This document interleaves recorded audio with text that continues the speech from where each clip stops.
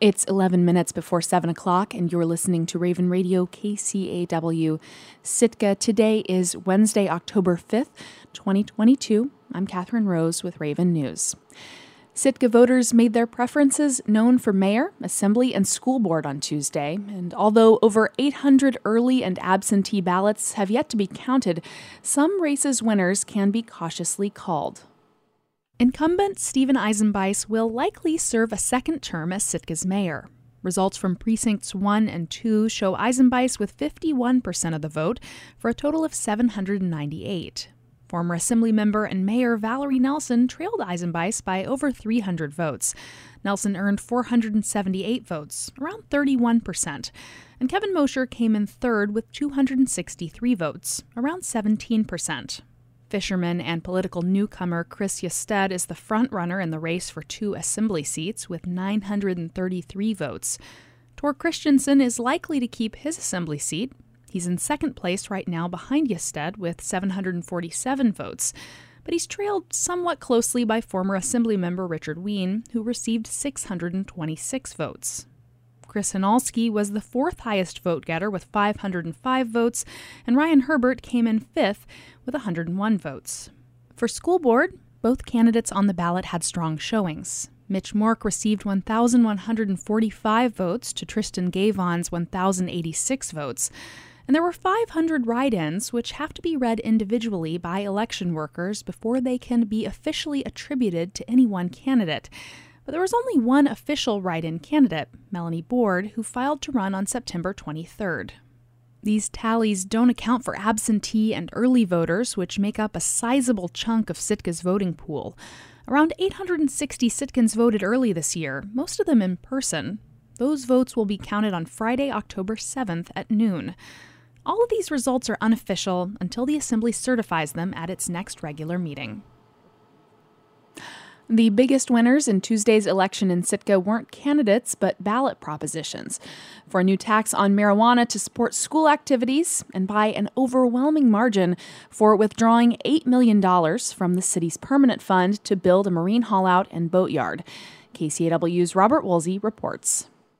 The effort to fund and build a new marine haulout in Sitka has been underway for 3 years, but no plan has gained any traction until now. And it finally just became clear that the only way to get this done is for the city to have skin in the game. Linda Benken is the director of the Alaska Longline Fishermen's Association and a member of the Sitka Community Boatyard, a grassroots organization that submitted a proposal for construction of the project and raised significant cash to build it, but was waylaid by the pandemic and the subsequent cost increases. The organization helped develop Prop 2, which asked voters to take up to $8 million from the recent sale of the Sitka Community Hospital building and apply it toward the construction of a public marine haulout and boatyard to replace a private facility that closed earlier this year. Voters passed the proposition by a staggering margin, with 80% in favor, 1,225 yes to 309 no. Benken is really pleased that the ballot passed so convincingly because there have been so many attempts to develop a project with private capital. A lot of the preliminary engineering has already been done at Sitka's Gary Paxton Industrial Park.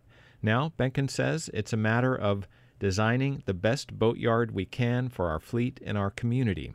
She believes the park's board is poised to move ahead. My understanding is they're going to be moving pretty quickly and working towards getting the environmental permitting that needs to be done and getting rolling on that. The other ballot question to pass, although by not as large a margin, was Prop 1, which asked voters to replace the regular 6% sales tax on marijuana products with an 8% tax dedicated to support extracurricular activities in Sitka schools.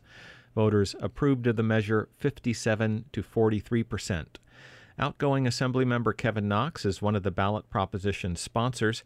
He sees the vote as a win that's been in the making since the state legalized cannabis in 2015. Marijuana Advisory Committee talked about this quite extensively.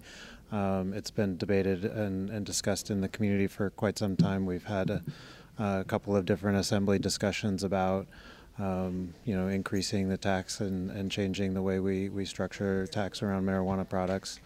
And this I guess is the culmination of it here. The tax is projected to eventually raise up to $300,000. Knox says it will now be up to the school board to determine how to apply it. To enhance activities and be able to provide additional reach for kids that and families that can't necessarily afford participating in activities at all, or multiple activities, and just be able to bring some equity to everybody that wants to participate. Over 800 absentee and early ballots have yet to be counted in this year's municipal election in Sitka, but it's unlikely that the results would flip the large approval margins voters gave Props 1 and 2 on Election Day. Reporting in Sitka, I'm Robert Woolsey.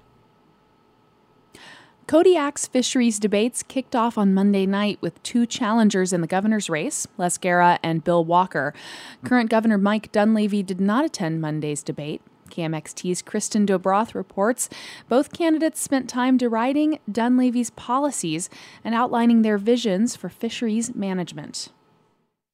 The need for more science to manage Alaska's fisheries came up early and often during Monday's debate.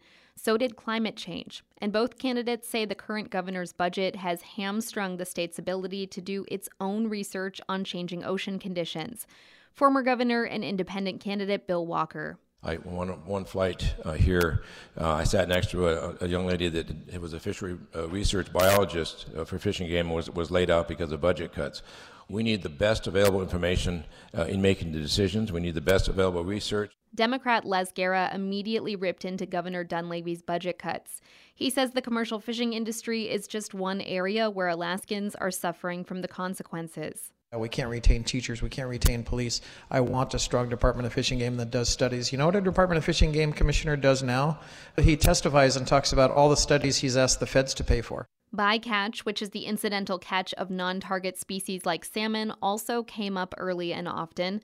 The governor created the Bycatch Review Task Force last year, but Guerra called it powerless. And he put it together so that its recommendations would come out after the legislative session was over. So they couldn't do anything with it. Guerra says picking the right people for Alaska's seats on the North Pacific Fisheries Management Council is a better way to address the issue of bycatch. Walker also says the timing of the task force was convenient for the incumbent governor as he runs for re-election, but he'd keep it around if he were elected. He says the work the group is doing is important. I like the idea of it being a year-round, not just, it's going to expire in November. This issue is not going to expire in November.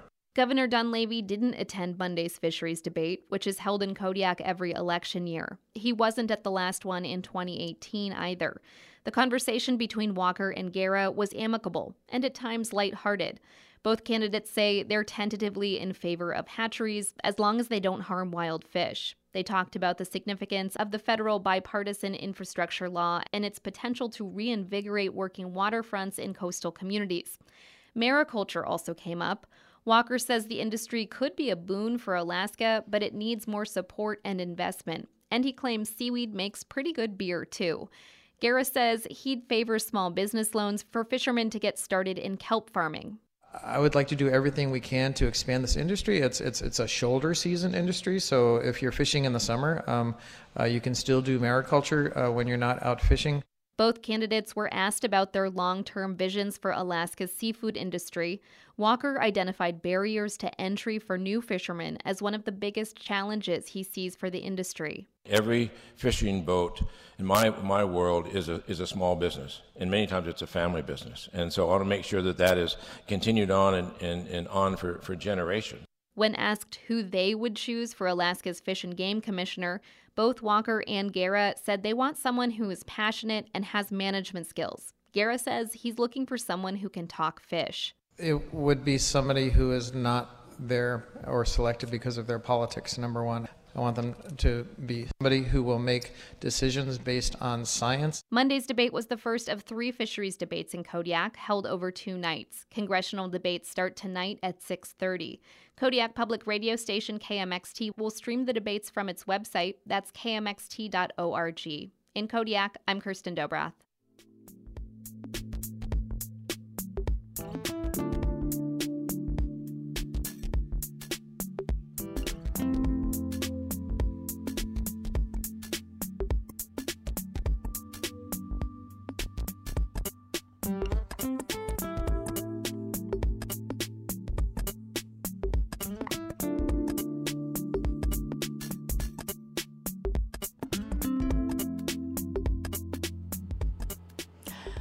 And that's it for Raven News. Now for a quick look at some things happening in and around Sitka. The Sitka School Board will meet at 6 p.m. tonight. At 3:30 today, the Alaska Way of Life 4-H Club holds a Huckleberry jam-making event for youth of all ages. That's 3:30 at the Sitka Lutheran Church. The Library Commission meets tonight in Harrigan Centennial Hall, 330 Harbor Drive at 6 p.m. The Sitka Planning Commission meets at 7 p.m. tonight at Harrigan Centennial Hall.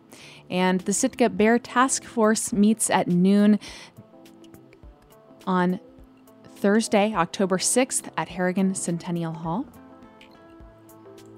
At 8 a.m. on Friday, the Alaska Marine Safety Education Association is conducting a fishing vessel drill conductor class at Northern Southeast Regional Aquaculture Association.